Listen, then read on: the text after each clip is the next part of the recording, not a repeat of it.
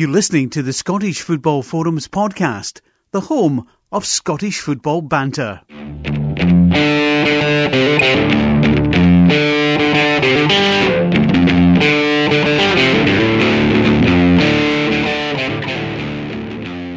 Hi, welcome to the latest episode of the Scottish Football Forums podcast, Season 10, Episode 61. I'm John, and tonight joined by Scott. How you doing? I'm good, thanks, you? Yeah, good. Good to get you back on this week. Good to be back. Yes. So we have decided to focus on this week is ways that we think Scottish football could be improved, whether it be off the pitch or on the pitch. This is on the back of your article for Supporters Direct Scotland. Yeah. Which is a really good read, so if any of you have not seen it, yeah, so it's scottishsupporters.net that you'll find the article, but yeah, it was for Supporters Direct Scotland, so it was an interesting topic because somebody had mentioned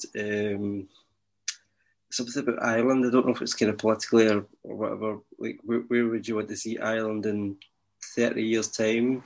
And it's a case of basically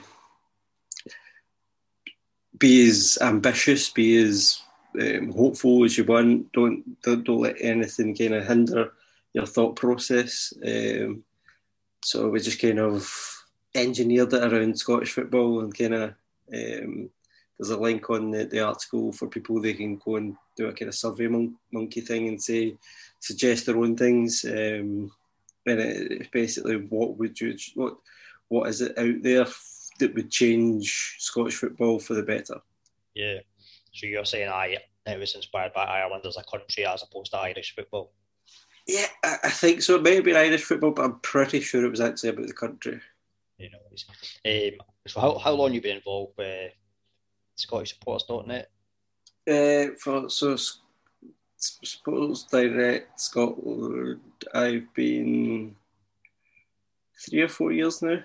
Yeah, so regular articles and video content. It really is a great organisation. They helped kind of teams like Hearts and St Mirren into buying into their own clubs and stuff like that. They've done that in the past. They're a big advocate of the SLOs, the supporter liaison officers. Yep. It's just to try and get as much football back into the fans' hands as possible, and having clubs listen to fans, having dialogue between supporters groups and police and stuff like that. So it's it's a fantastic organisation for that sort of thing. Did I see as well recently there's a kind of European network as well? Yeah, so I think it's SD Europe. I can't remember off the top of my head I think the reason why I've seen it is because there was talk about how there's always a talk, and that's one thing we can maybe start talking about. The whole let's get Scottish teams involved in some kind of European league, and there was fans united from across Europe to say no, we don't want that. Yeah, so it's SD Europe. We've got links with Supporters Direct Scotland as well. I've never ever, apart from maybe when I was a kid, when you first kind of heard about a Super League or an Atlantic League, I've never really been overly enthralled by it. It's the same when I ever thought of Rangers and Celtic going to the English Premier League. It doesn't actually fill me with much joy, because I'm probably more a traditionalist than anything else, and I think Scottish football would be worse without Rangers and Celtic. I know people will argue that point. And I think Rangers and Celtic would be worse without Scottish football. I don't think, it would benefit, obviously it would benefit financially, but you're then trying to work out these wee new rivalries and, going down south and all the rest of it. It's good for a few seasons, and then it starts becoming the norm and a bit boring anyway. So it's the same with the European. I prefer your kind of European Cup / Champions League stuff like that, rather than these kind of, because it's always the same when you think of a European Super League. It's just there for the wealthiest of the wealthy clubs, and the fans don't. That's not going to appease fans for too long.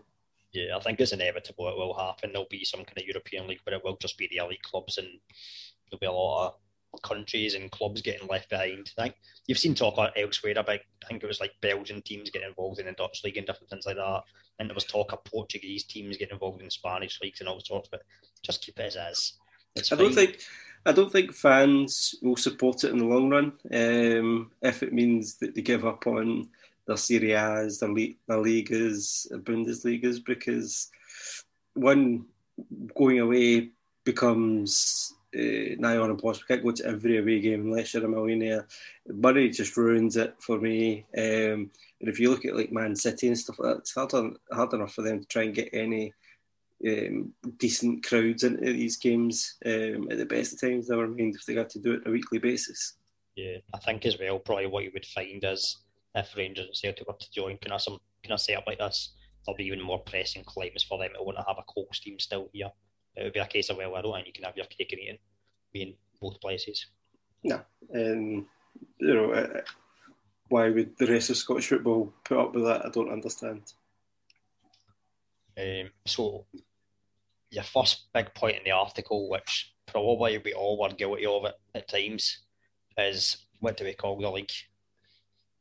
Because currently it's called the Scottish Premiership, but how many people actually call it the Scottish Premiership? Yeah, listen, I automatically always call it the Scottish Premiership. It's ingrained in me. I'm one of these pedantic people who will constantly call it that until it gets changed.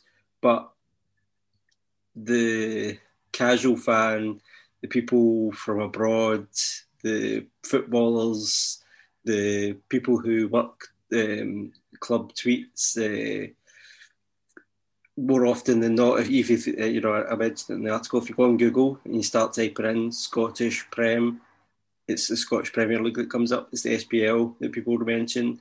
And if that's ingrained in people's minds, then why?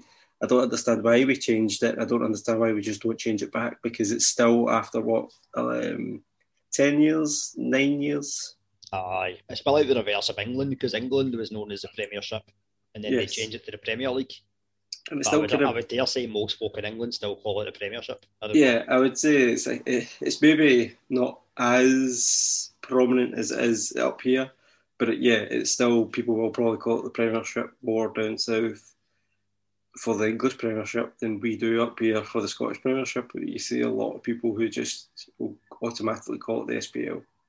Yeah. So if that's, I think, we've had a decent enough amount of time. If that's not changing, and that's the metric system at Google, that's with people on Twitter, that's with a lot of news agencies around the world. It just flows better. It's to say the Scottish Premiership, or just to call it the SPL. It's easier to say SPL. It's just that it flows off the tongue easier. It's I know we changed and everybody came together and all the rest of it, but I think now's the time just to rebrand it and put it back again. Aye, something that ties in with the rebranding is the fact that marketing our game better, so that we actually have a sponsor. That would be good. Exactly. Because we are obviously sponsorless. And if you go to a company and you say the Scottish Premiership and they kind of know it as the SPL, then they're going to think, well, we don't know what the Scottish Premiership is. And if they have to Google it and it comes up Scottish Premier League first, it's just so complicated and so mixed. Another point with the rebranding that I mentioned was that every league should have its own Twitter account. Every league should have its own kind of marketing sense as well. So instead of everything being closed in this SPFL, we should have the Championship should get a more of a say in how the Championships run, how it gets seen around the world, and the same for League One and League Two. It's aye, well, that's something we've spoken about a fair bit in terms of TV and the fact that why is it just the Premiership that gets shown? You see the Championship, obviously. You've got Friday night game on BBC Scotland. We're now seeing some of the women's football getting shown as well through the BBC site.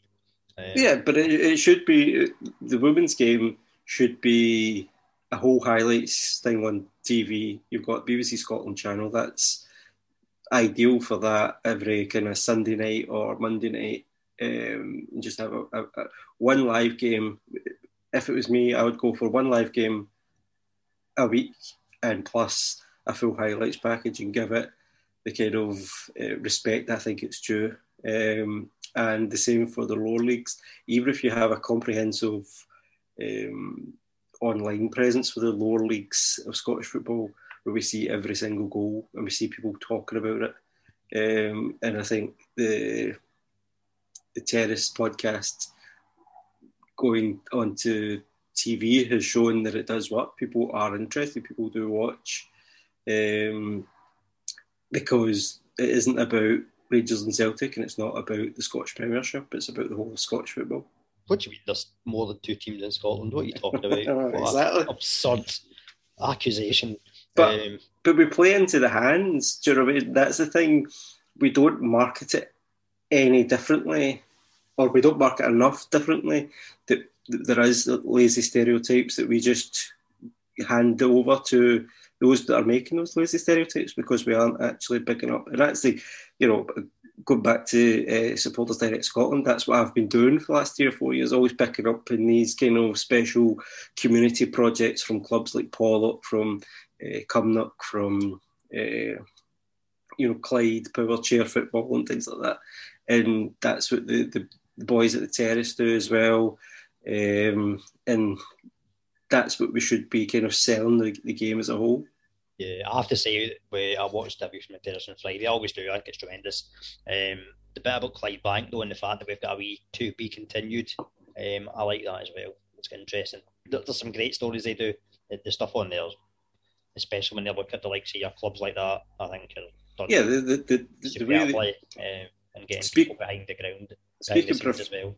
Speaking professionally, and a video production side of things, they tell a story so well with their images, with their choice of music, their soundtracks, their interviews and stuff like that. They tell a whole story, well-rounded, and it's top quality. Yeah. I suppose going back to the thing about the marketing as well, it doesn't help when the TV companies like Sky are definitely only really interested in Rangers and Celtic, and we spoke about recently Premier Sports player definitely raging the fact that neither Rangers or Celtic got to the semi-finals, let alone the final of the tournament. Again, we should then look at it and say, right, okay, well, if you want that, sell it as a separate package. So if you're wanting that, that's fine, but we're also going to sell a package where it's 1 game a week that doesn't involve either Rangers or Celtic, and try and sell that off to somebody, whether it's BBC or whether it's Premier Sports, probably not, BT, whoever, or somebody who can produce something online. Let's get, something like that done rather than just going, right, okay, this is the one package that we're going to do, and we know that they're going to concentrate on every Rangers and Celtic away game and the Old Firm games. Yeah, you would think during just now, with the fact that everything's going on, like the last year with the pandemic and everything like that, would have been a perfect time to get things sorted in terms of TV content. Whatever way it was, it could have just been on websites. It doesn't necessarily have to be on TV channels, because plenty of us will go on and stream stuff from our tablets to our TVs, our smart TVs and everything like that. The thing is, as I say, you have to, when it came to this kind of article, when it comes to the Scottish football utopia, there is no glass ceiling. So why don't we talk about the kind of fabled, at the time, SPL TV and having SPFL TV? It's a lot easier to do now. We know it is, because every team pretty much in the country has managed to put pay-per-view telly online, pay-per-view content. So surely if we centralised it and made it for every single fan, then we can sell it easier into a bigger crowd, and it's a kind of way of then giving it back to the fans, let them choose what games they want to watch, have a bit more of a variety. We can then look at changing the times of kickoffs. We don't need to worry about the English Premier League because it's not going to be under Sky's umbrella, so we can play whenever the fans want to see the games. Friday night, fine. Sunday lunchtime, Sunday evening, Saturday evening, wherever the fans want it. Again, I don't know about the 3 o'clock situation once it comes back, but let's look at it. Let's say, well, let's get rid of that agreement if that's what the fans want, if that was what makes it easier, if we're going to sell more subscriptions. Yeah. Would you have a TV channel for each league then, or do you think you would just put it all together as one? I would have it probably all together as one, but have a show for each particular league and have a live game rotating around the leagues as well, so it wouldn't just always be the top teams at the top leagues. Yeah, definitely. I suppose it would be the thing in terms of trying to get the right times that folk will want to watch it. I think you could do that. You could do that. Sorry for butting in, but you could do that at the same time as you sell your right for the Rangers Celtic games, away games, for instance, to Sky. So you still get your money from Sky, but then you've got a new avenue for the rest of the teams when they're not playing Rangers and Celtic. Yeah, so I think there'd be a demand for it, definitely. I mean, quite often I would rather watch something like, I don't know, Cove Rangers Falkirk than Real Madrid Bayern Munich for the 70 millionth time in the Champions League. So yeah, definitely think there is an appetite for it and folk would watch it. I suppose we'd have to consider things like pricing. What would the pricing be like? Make sure as well the money's getting distributed fairly as well. I think that's always been a bugbear. I understand the fact, and the argument will be Rangers and Celtic bring more money to the game. However, we're always going to be in a situation where Rangers and Celtic, they make enough income maybe elsewhere. Could there be a fairer way of distributing the money amongst other teams? I think so. But I can see the other side of the argument. I can see it. Don't necessarily agree with it, but I can see it. But it has to be more democratic, and that kind of brings us into the point that Chris put on our group chat of, instead of having every club having a vote, when it comes to tough decisions, maybe we should just have a 5-person panel talking about what decisions need to be made. You know, maybe that is a better way of doing things, and having everybody has an individual vote, because then you've got kind of turkeys voting on Christmas. You know, things don't change.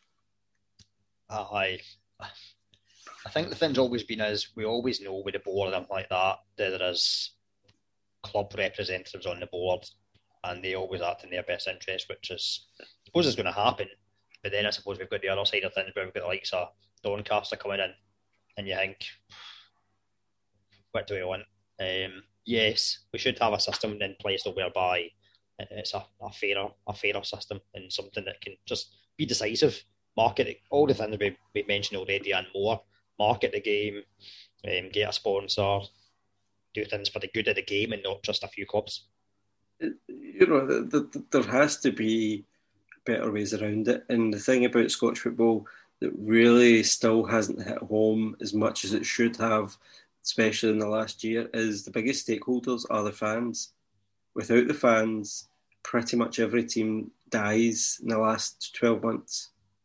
So they have to get a better say.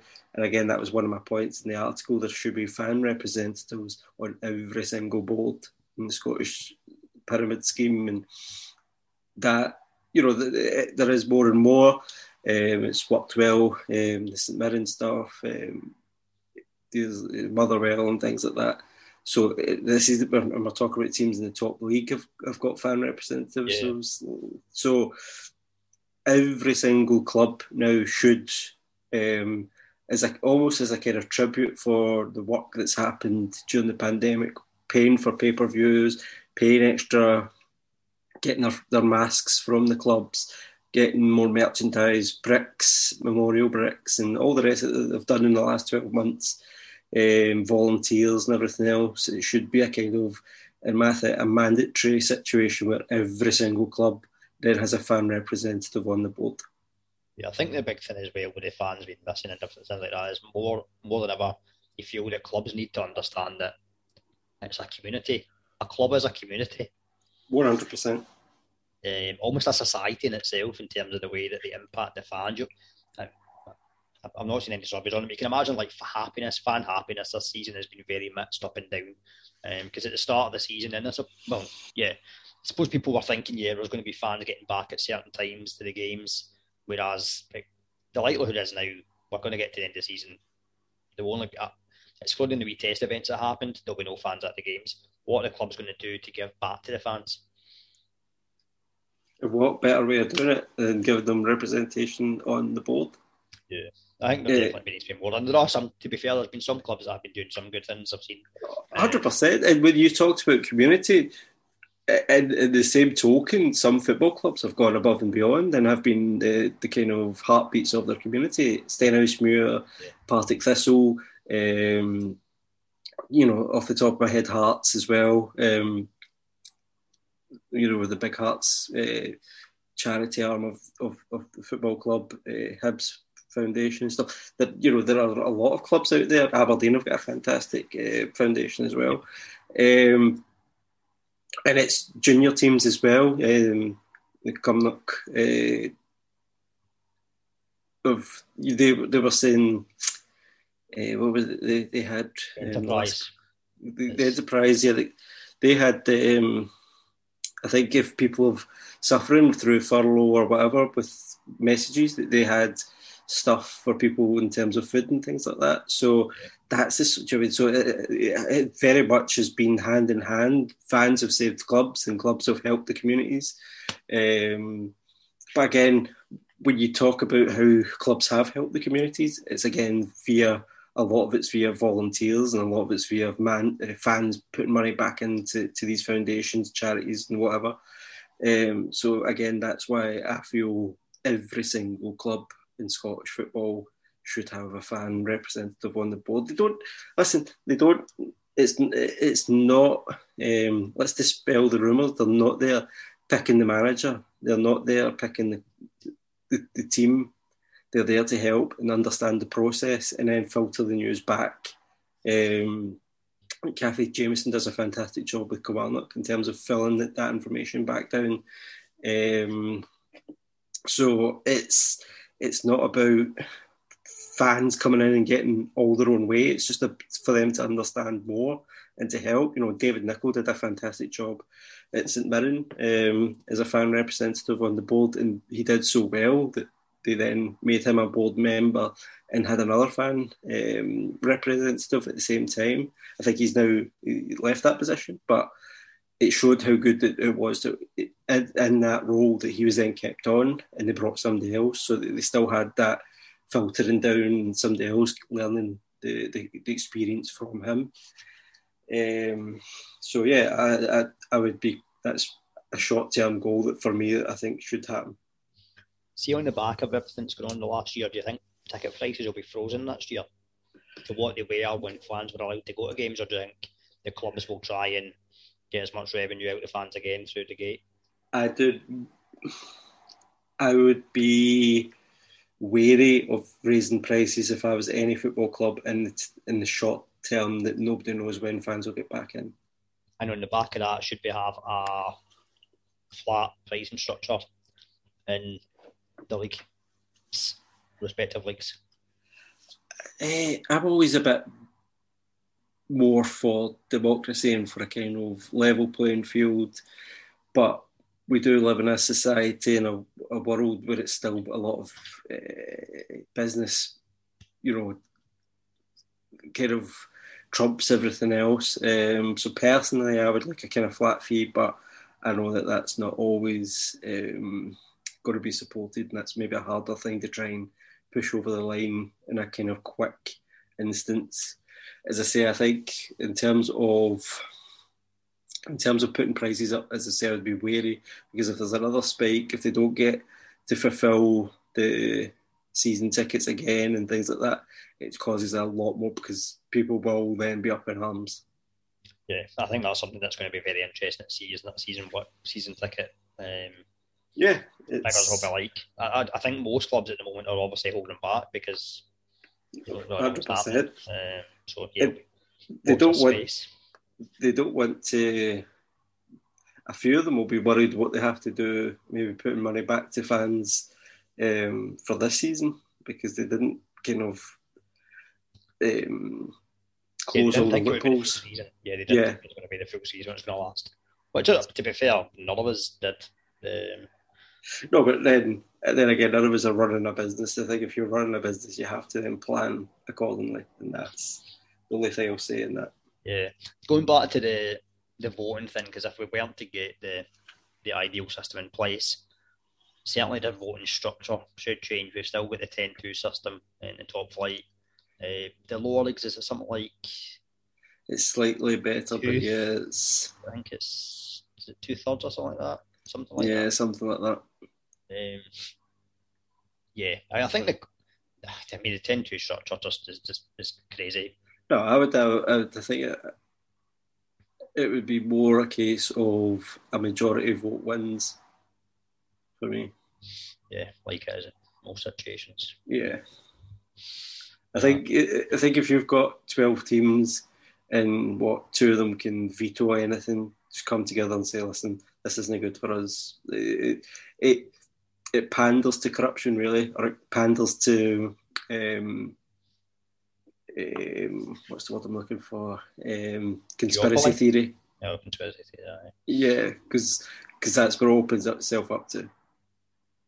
And again, you're then it's not so much now as it has been in the past, but very much before Rangers went down to the bottom tier. It was basically just Rangers and Celtic just had that kind of partnership where things didn't go for them, then they would just vote it down, and you're again just pandering to the big two. Yeah. So most of the stuff we've talked about as well, I would say some of it comes down to maybe a lack of professionalism in some parts, which brings me on to a point made by one of our listeners, Lee, who's a Rangers fan. So his suggestion would be professional referees in our league. I think it's comical that we don't have professional referees. I think it's something that I've been calling for the last couple of years at least.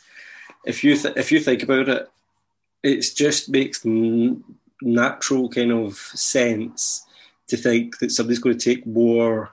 They're going to be better at their job if they're actually professional. If that's all their outlook is in terms of the week, is preparing for that game of football. They're going to be fitter. They're going to be more switched on. They've got time to research the rules. I would have a kind of exam process twice a season for them. Have everything in place to support them in terms of counselling, and if they need that, because let's not get away from the fact that fans do hound them, media hounds them, and things like that. So you'd have every support in place. We want to help them make better decisions. Why we've not got goal line technology is beyond me as well, because it's one aspect and it has proved itself as being kind of the technology works. So VAR. Is that the only technology you would have? That's what I was just about to go on to. VAR isn't strong enough in my eyes.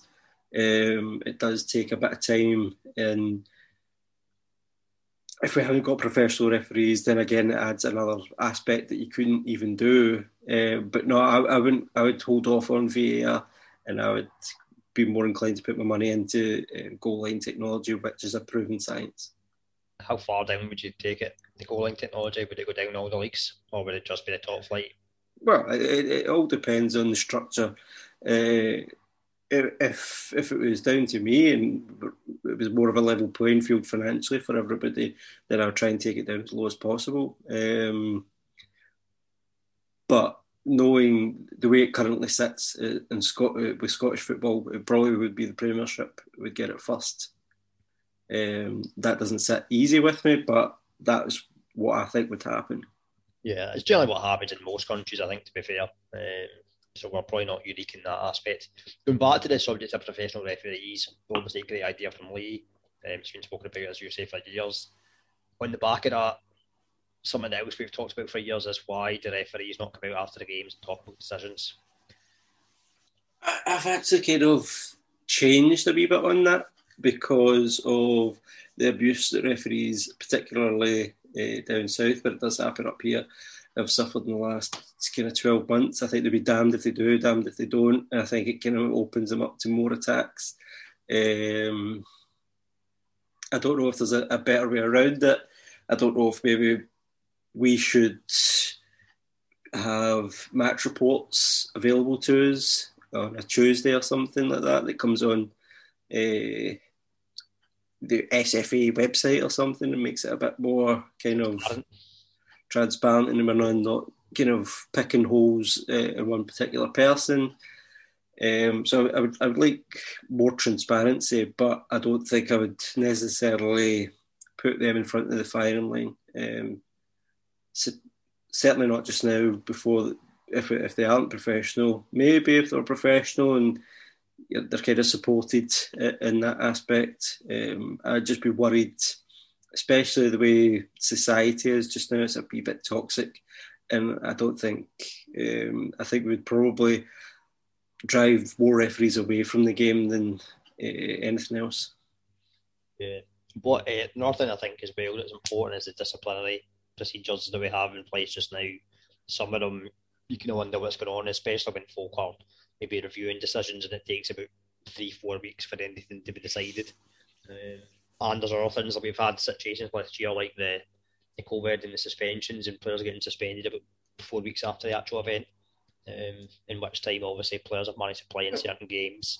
The suspension things as well, some in terms of for cards and different things like that, and the way it works. I know people will know from listening to me on this podcast this season, every single time these sort of things crop up, I always say the SPFL and the SFA just rushed into making sure this season happened and didn't actually sort out all these processes like they should have done. There's no due diligence. They rushed into it. And people say, oh, but they did, they kind of had to. They didn't. They actually had longer to think about it because the season stopped in March. Exactly, yep. So we should have had the procedures in place for COVID suspensions and this, that, and next. And I never agreed with that. And if people catch COVID, then they've got an illness. It's better in a pandemic to restrict it as much as possible, and it just becomes a kind of farce if you start fining clubs and taking points away or anything like that during a pandemic for catching an illness. Players, if they get caught, like Bally at Celtic and the Rangers, 7 players in total, I think, at Rangers, the Aberdeen players as well. If you're caught doing something stupid, Dundee United springs to mind as well. If you get players that do something stupid, they should then be held accountable, and you could then fine and suspend them. And maybe if you want to open it up, you could fine clubs for not having their players adhering to the rules. But I don't think in terms of sitting, maybe the kind of St Mirren, who was it again? It was St Mirren and Kilmarnock. The kind of they're sitting close to each other in the bus or something. That was just ridiculous as far as I was concerned. You never know. We'll maybe see a change because there's a new compliance officer who has started this month. So maybe let's be optimistic that we'll see changes going forward. He's only just in the role. I actually didn't know who the new guy was yet, or new person. But Andrew Phillips is the guy who is the new compliance officer, who is a lawyer. I think when it comes to a compliance officer, I would probably have more of a committee than the one person, because when it's one person, the pressure seems to be too much. And they're then kind of scrutinised to the nth degree, and clubs will call foul. Whereas if it's more kind of a three-person panel, I think that makes life easier. At the moment, for as long as I've known of a compliance officer, I've known of an inept compliance officer. I don't think I've seen one yet that's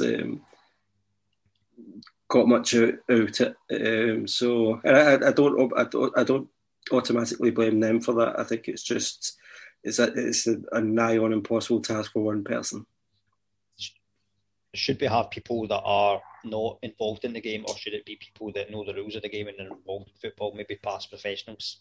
A bit of both, probably, because I think sometimes when you have it one way, it kind of standards slip, or it's a case of, if you have, say, for instance, 3 ex-players or 2 ex-referees or whatever, they always hark back to their time maybe too much. So sometimes their experience hinders them.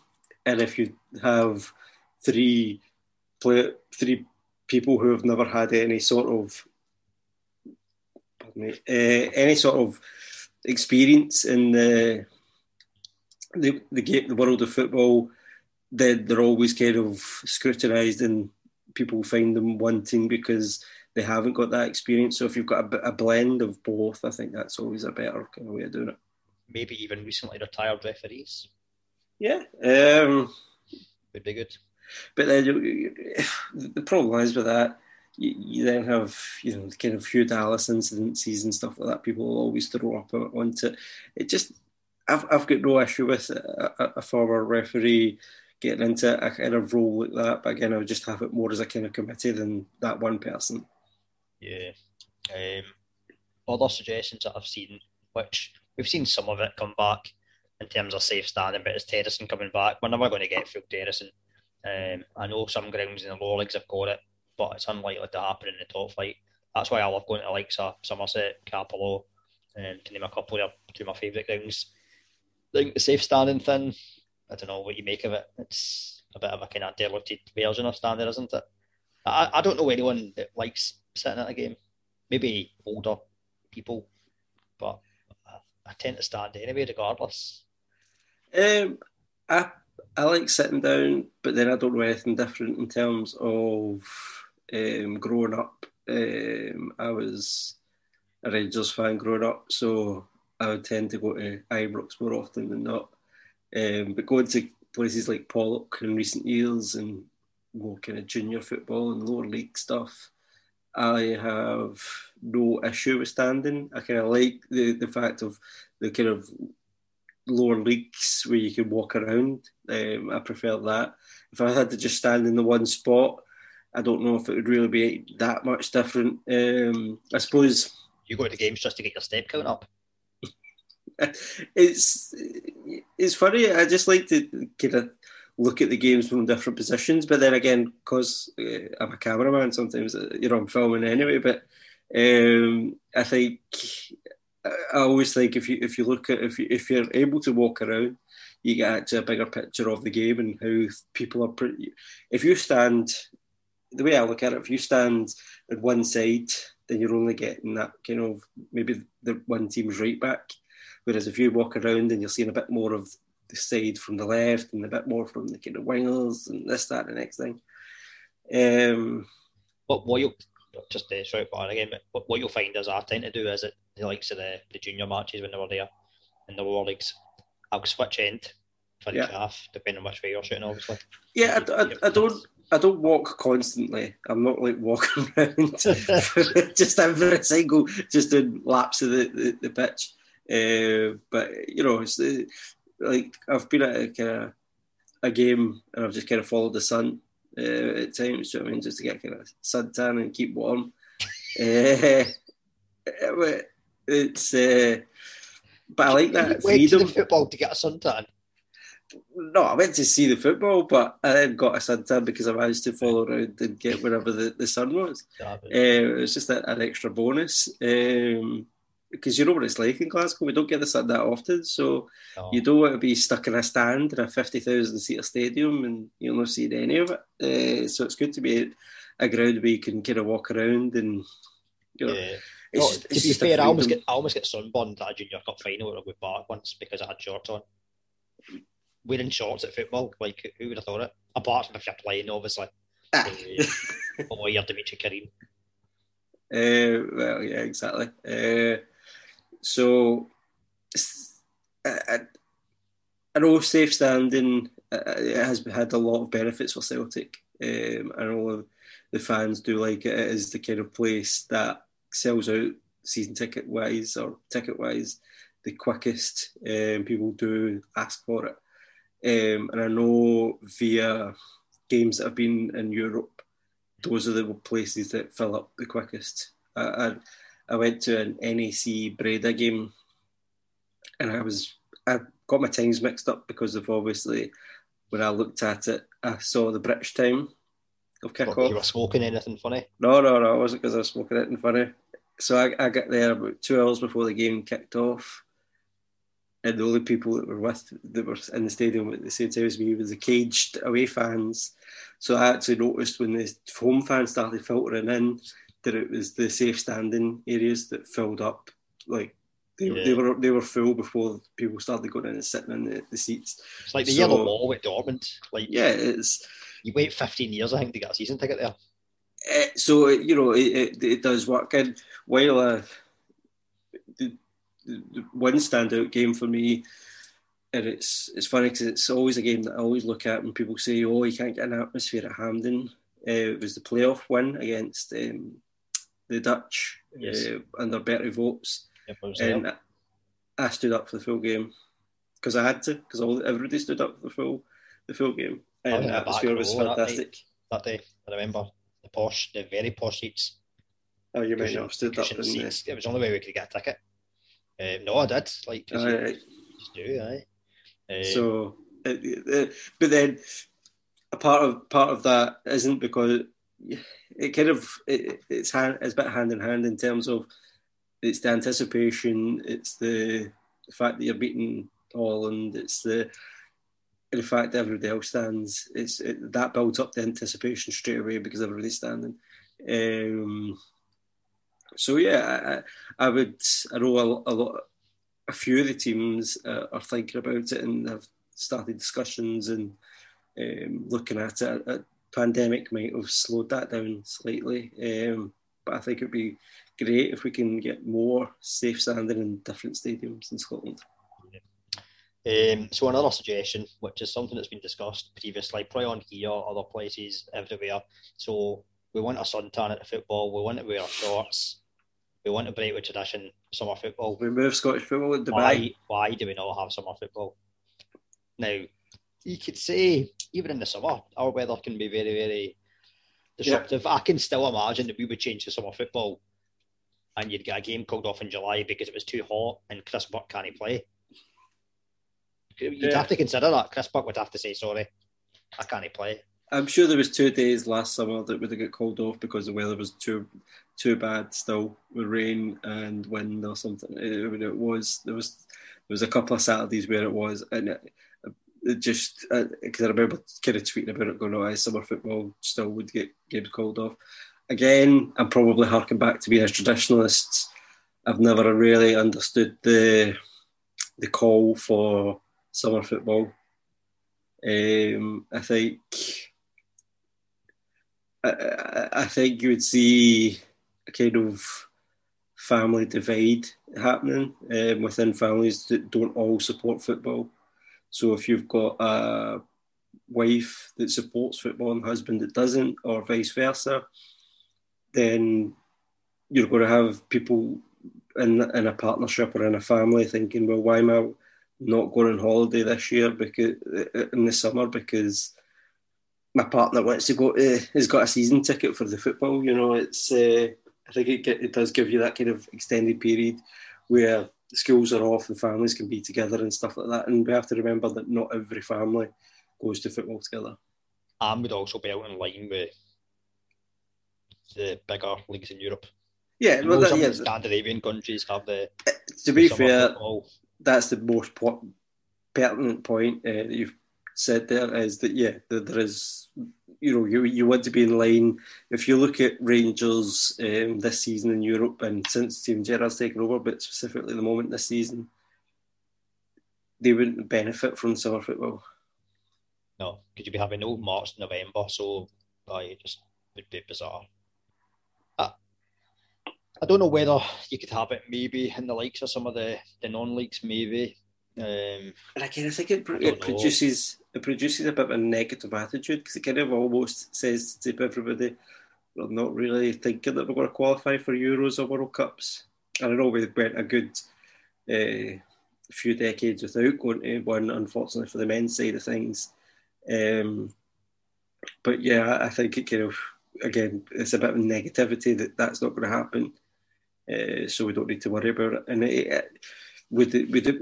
even when it comes to attracting the best players or keeping your best players, it probably doesn't help that aspect either, because they'll look at it and go, well, no, I want to be playing football when everybody else is playing football.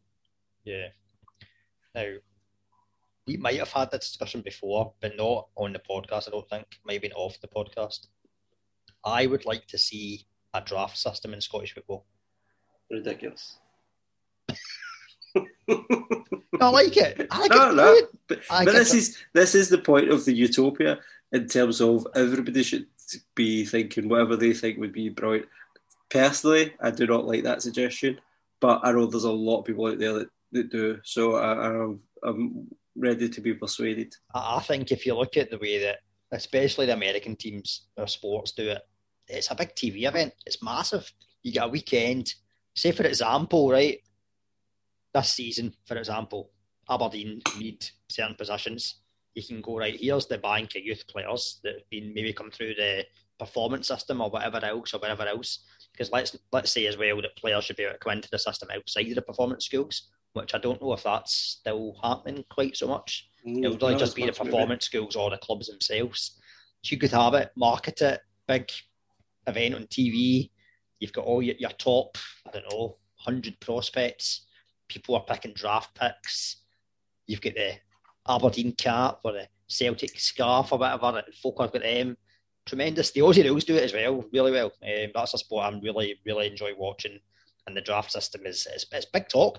As soon as the season finishes, or even actually before the season finishes, they're talking about who next year's draft picks are and exchanging future draft picks and all sorts. It's a science in itself. So I would like a draft system, and it would help maybe make some of the weaker teams stronger and different things like that. Don't get me wrong, I think you would still have Rangers and Celtic being the top teams, but I think it would be more interesting in terms of how players are distributed. I know we've got the loan system, but sometimes I think that the loan system can work two ways. You get attached to a player and you're like, oh yeah, brilliant, and then you're back in January and you're not going to win the league anymore or something like that. So yeah, I'm all for the draft system. Right, okay. So what age are these kids going to be when they're in this pool of draftees? What age are these draftees? What would you say the average age of a player was in Scotland? Breaking into the teams from the youth setup. I don't know, let's say 19, 20. Because it used to be under we went to an under 19 system, didn't we? And then players were getting lost. So you had the players maybe from like 19 to like 22. A lot of them were getting maybe lost in the game and having to go down the leagues. So what age would you say these players would be? I think roughly? You could have anything from 16 to 19. Right. Maybe 20 even. Right. So between the ages of 16 and 20, the ones that aren't picked up by clubs, what are these players doing? Well, they'll do the same as probably what they do just now. They'll end up maybe playing in the lower leagues, possibly. But you can have a draft for each league. Doesn't it just be the top flight? But so where do they go? What I'm saying is you have to build up a bank of players for this draft system. So they couldn't be an unleague team unless it's... Well, because then they would be in the draft. They'd be at a non-league team. They'd be at a team already. They'd be out of contract. Right, so it'd be predominantly though, it'd be players that were below first team level just now. Right. So it could be. The other thing is operate a bigger structure and have more college teams, football teams. university teams. Let's just go all out and copy the American system. Right, okay. Right. That's probably a better way of doing it. That's probably get your education as well, and then we wouldn't have the problem of players are getting lost to football and they've got nothing to fall back on. That's a better idea. I'll give you that. Secondly, when you're talking about building up to draft days and all the rest of it, we kind of do a kind of similar system in terms of the transfer. We spoke before this podcast. We spoke about you talking about Aberdeen had 12 players only 12 players in contract for next season at the moment. Yep. Right, so we're already talking about next season. We're already talking about transfers. So that's still, that still generates news. That's still things that we already talk about. But how exciting would it be if you have a player, 17-year-old, he's the brightest talent that there's been for years. Say Billy Gilmour, right? Back in the days when Billy Gilmour was the hottest prospect, and he's available to all the clubs to put their offer in. Bear in mind, it's just going to be salary or whatever, or different things like that. But what age was Billy Gilmour when he signed for Rangers? He was young. Right, so he's went through all those years at Rangers. That's maybe what made Billy Gilmour as good as what he is, rather than having to pot around the lower leagues at 16. Should professional clubs, though, be allowed players at such a young age? I don't see it being as negative as what you probably see it as, but they can't play football for other teams. They can't play for. If we speak to like older pros or retired guys, they might be playing for like 2 or 3 teams at the same time. But then, picked up. But then, do they not? They have to say professional contract. That's where it becomes a different thing. They would sign the professional contract at the draft. That's what I'm saying. Imagine it. You're seeing, there he is, the top guy signed for my team on the draft. Signing it, he's got the scarf on the head or the cap. That's fireworks. This guy say John's doing a firework impression there. It's never really been my kind of thing. Do you watch American sports? Any of the American sports or not? You're not into any of them? I kind of understand them. I dip in and out in terms of if it's a basketball game. What I really like actually is more American sports documentaries than anything else. I do know the kind of build up to drafts and all the rest of it is huge. But it is, again, it's tradition in America. It's not tradition here. I don't think it would really be the same over here. It wouldn't have the same impact because one, their talent pool isn't as big or as great, so you're not going to have a Billy Gilmour every summer. So nobody's really going to be, dying to put on their telly to watch a 16-year-old boy for Castlemilk who they don't really know signing for Aberdeen. It's just you build up a year in advance. That's what they do. They're like, next year's top prospects, and here they are. And then folk are like clamouring over to get their hands on this. But how many top prospects is in football? It doesn't work the same as basketball. Basketball, your 1 or 2 picks will always be stars, really, right? 9 times out of 10. That doesn't always happen in football. It actually rarely happens in football. What are we calling a star, though? Because remember, in America, it's just played in that country. What do you mean? As in, like, American football. But it's a star for that team. They end up becoming a star for that team. So we could have stars. We build up our stars. No, but what I'm saying to you is, like, let's look at your Islam Feruz, for instance, right? He was going to be the next big thing, right, with the Chelsea and all the rest of it. That's the problem. We went to Chelsea. He should have stayed in Scotland, part of the draft. John Fleck stayed in Scotland. What happened to him? It took about 6 years before he actually filled his potential elsewhere. He stayed in Scotland until he was about 20, did he know? I think he went down south.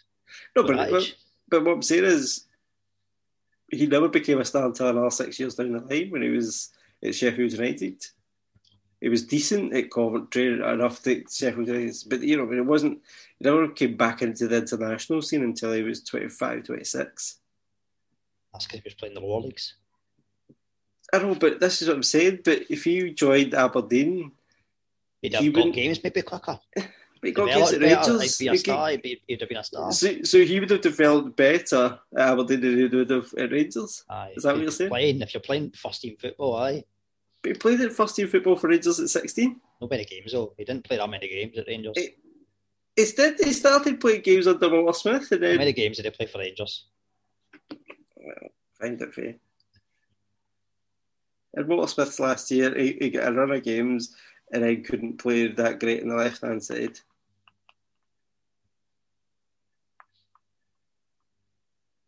"41 appearances in total, and that's just league appearances." Over 5 years. About that, aye. 5-6 years. That's not great. Yeah, but if he left at Play that in a 2021... You play that in a season for a team.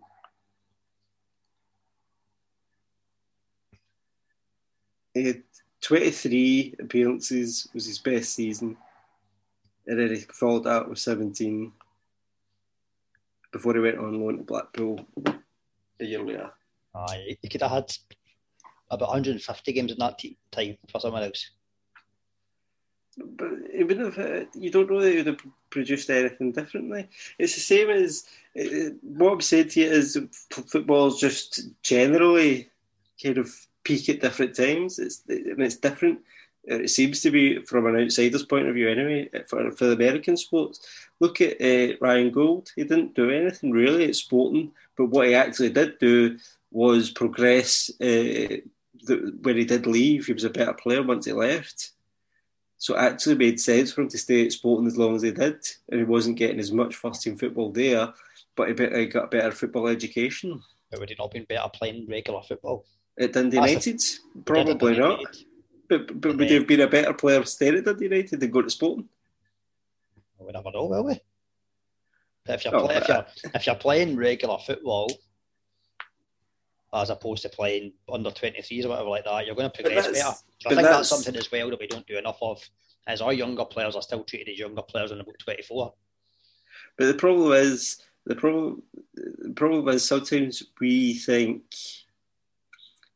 we have to think of footballers as individuals in different cases.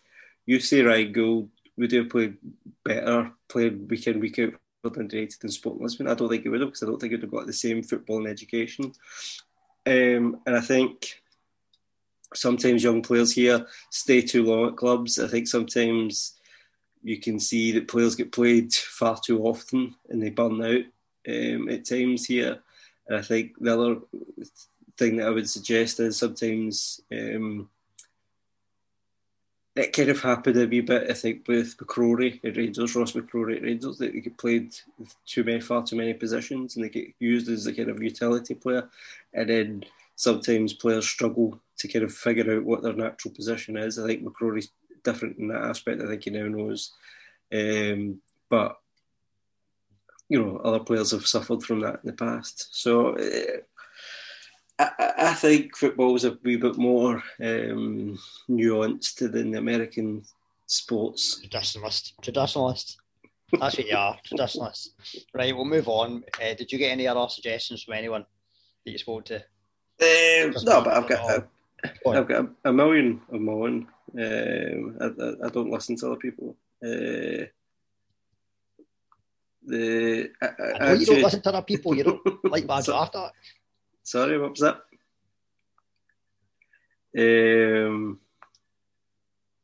I'll try and find that. See, because you've messed me up a bit. Aye, I know. I've caught you off guard there. I've used that page already. I like the idea that clubs should be more self-sufficient environmentally. Is this one of your ideas? This is one of your ideas. No one else's. This is what I've meant. So I think there's so much that could be done, like paperless. We should be a lot of clubs should now be a lot more paperless than what they actually are. There'll be some fans, I do understand, that like a kind of a ticket to collect or a programme. But even in those instances, we could have recycled paper doing these sort of situations. it rains so much in Scotland, why we're not harvesting the rainwater, use that to water our pitches, then the stadiums aren't causing any sort of need in our local services. The solar panels. The stadiums. So these are all ideas. These are all ideas that have gone either clubs down south or on the continent. These are all ideas that have worked elsewhere. Produce, social local produce, rather than getting things brought up from, factories abroad or down south or wherever. Somewhere maybe Aberdeen sourcing something from Glasgow. Instead of doing that, why they not try to source something maybe closer to Aberdeen? That was just an example. I'm not saying that Aberdeen do that. I think those sort of things would just make, Scottish football has always been innovative, and it's always been, let's look at improving our actual environment rather than anything else. And especially when we're talking about renewables, like we're one of the leading countries for renewables. So yes, that'd be good.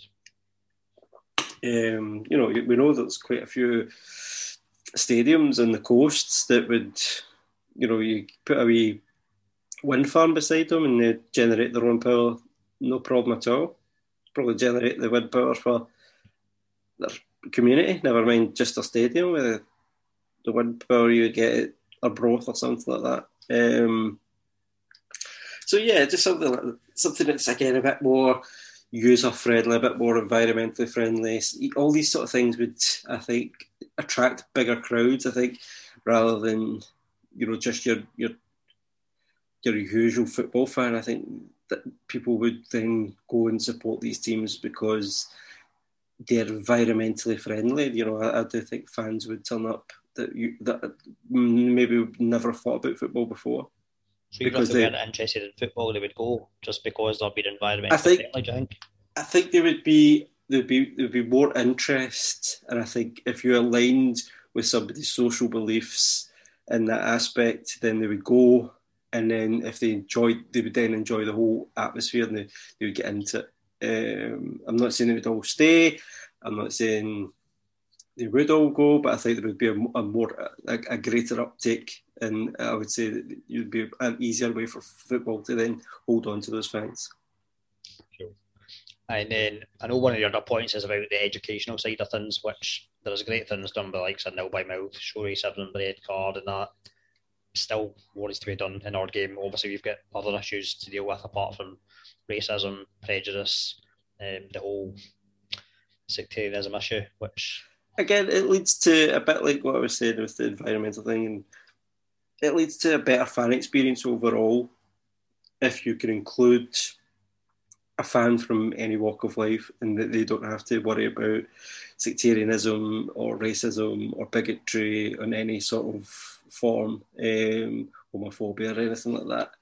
And I know that there are the clubs out there are kind of starting kind of LGBTQ and everything else. I can't remember the full thing, but they've got supporters groups just directly on these sort of situations. I think we should have ways of ethnic minorities try and get tickets to the ethnic minority groups or to poorer parts of society. I've got an idea that I would like to see football clubs give tickets to families that are using their kind of food banks. A lot of these communities now have clubs that are producing food banks, so I'd like to see them giving them, some of these families, some tickets with their maybe some of that goes on. I think there is. St Mirren certainly, with Smysa certainly did that when football fans were allowed in the stadiums, and then as well. Yeah, as well as that, you also give them a free meal ticket so that they get a drink and something to eat. I'd love to see a more expansive menu when it comes to food at football grounds. Yep. I remember going for a job once at a football club that will remain nameless, and I was thinking of different ways to try and get bigger crowds and stuff like that. And one of my ideas was pre-game, if you've got a car park available, which this club did, have a kind of... It's no really staff things they do in America, is it? It's not a tailgate party, but it's more Scottish. It's like barbecues. Scottish equivalent. It's like food markets and stuff. Yeah. It's a market, so you're again having local producers coming in. I know clubs will say, "Oh, but they're then taking money off us with the food and stuff." And I'm like, "Well, no, you wouldn't be, because you would be charging them for the stall, so you still be getting money, and you'd be getting more people, because then they would maybe go to the market and then buy a ticket to the football." Yep. And anything that's different in terms of food and drink and experience, match experience. Yeah, so basically what I would, as well as the educational side of things, everything should be geared towards making the match experience is the best possible it can be. And that is kind of, if it means cutting off certain fans because they're not learning their lessons, then that's what you do. You have to cut off certain fans, and my idea would be, if you prune the kind of bad leaves of a plant, then you get a better plant in the long term, and that's what would happen. I would suggest with Scottish football. In the back of that, should clubs be fined for repeat offences? I know it's a difficult one, because if they do not do enough to show that they are trying to snuff that problem out, then yeah. If they can prove that they are sending messages over tannoys, they are putting social media posts up, they are going to schools and helping education in the schools, they're sending fans to rehabilitation courses and things like that. If they can prove that they're doing that, then no. But if they aren't keeping up their side of the bargain, then yeah. Definitely. And the whole, as I say, I think the whole match day experience, I would have things after games. Football clubs sometimes think that they've got fans between 2 and 5 o'clock, and it shouldn't be the case. You should have, and I know certain clubs do this, but every club should be looking at it. Most have got kind of social clubs and bits attached onto them that you think, right, well, stay for your dinner and have a Q&A with a legend, or have a quiz night, or have... whatever, just charity dances and raffles and all sorts. They can't drink during the game, so let them have a couple of drinks after the game and socialise, and again make it more fan kind of friendly. No, fully agree. I think it's something that I've experienced abroad at different grounds. Germany particularly does it superbly.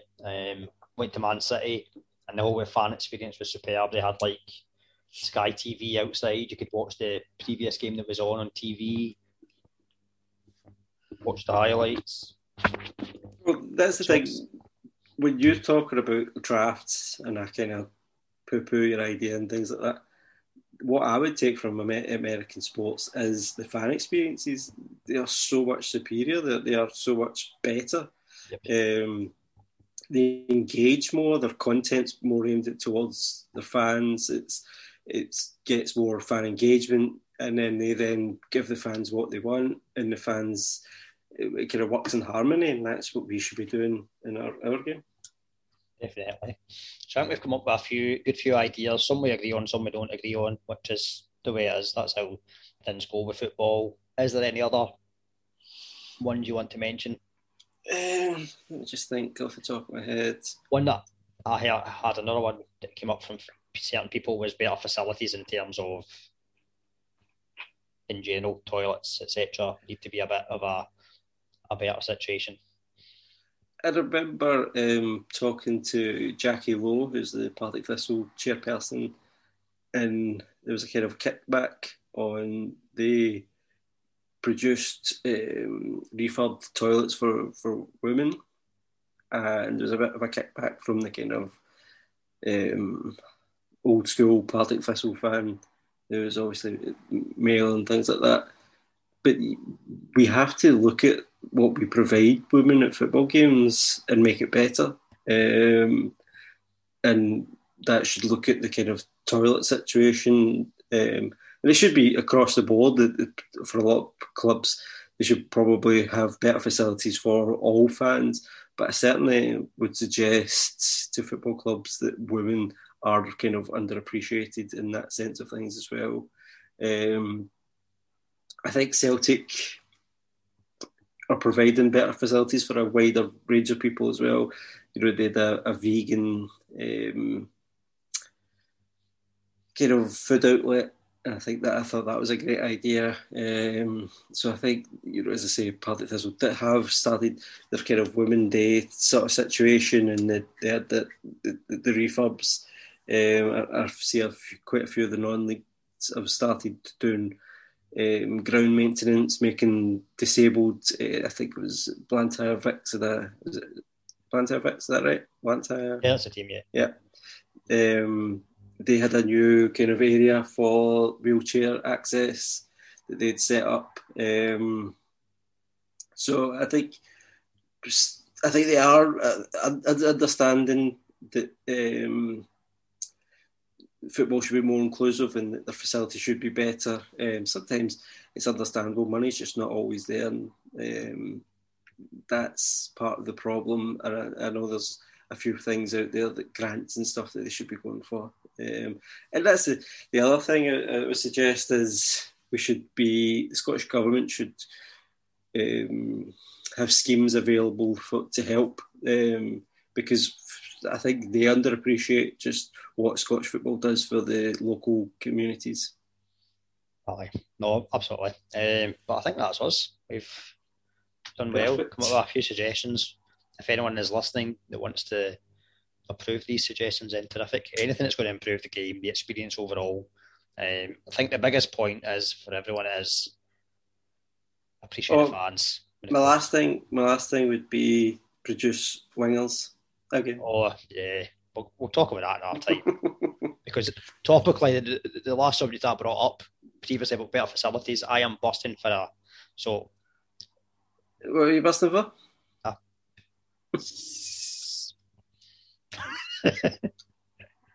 was just going to have another drink here. Why shouldn't have brought it up? So yeah, waterfalls.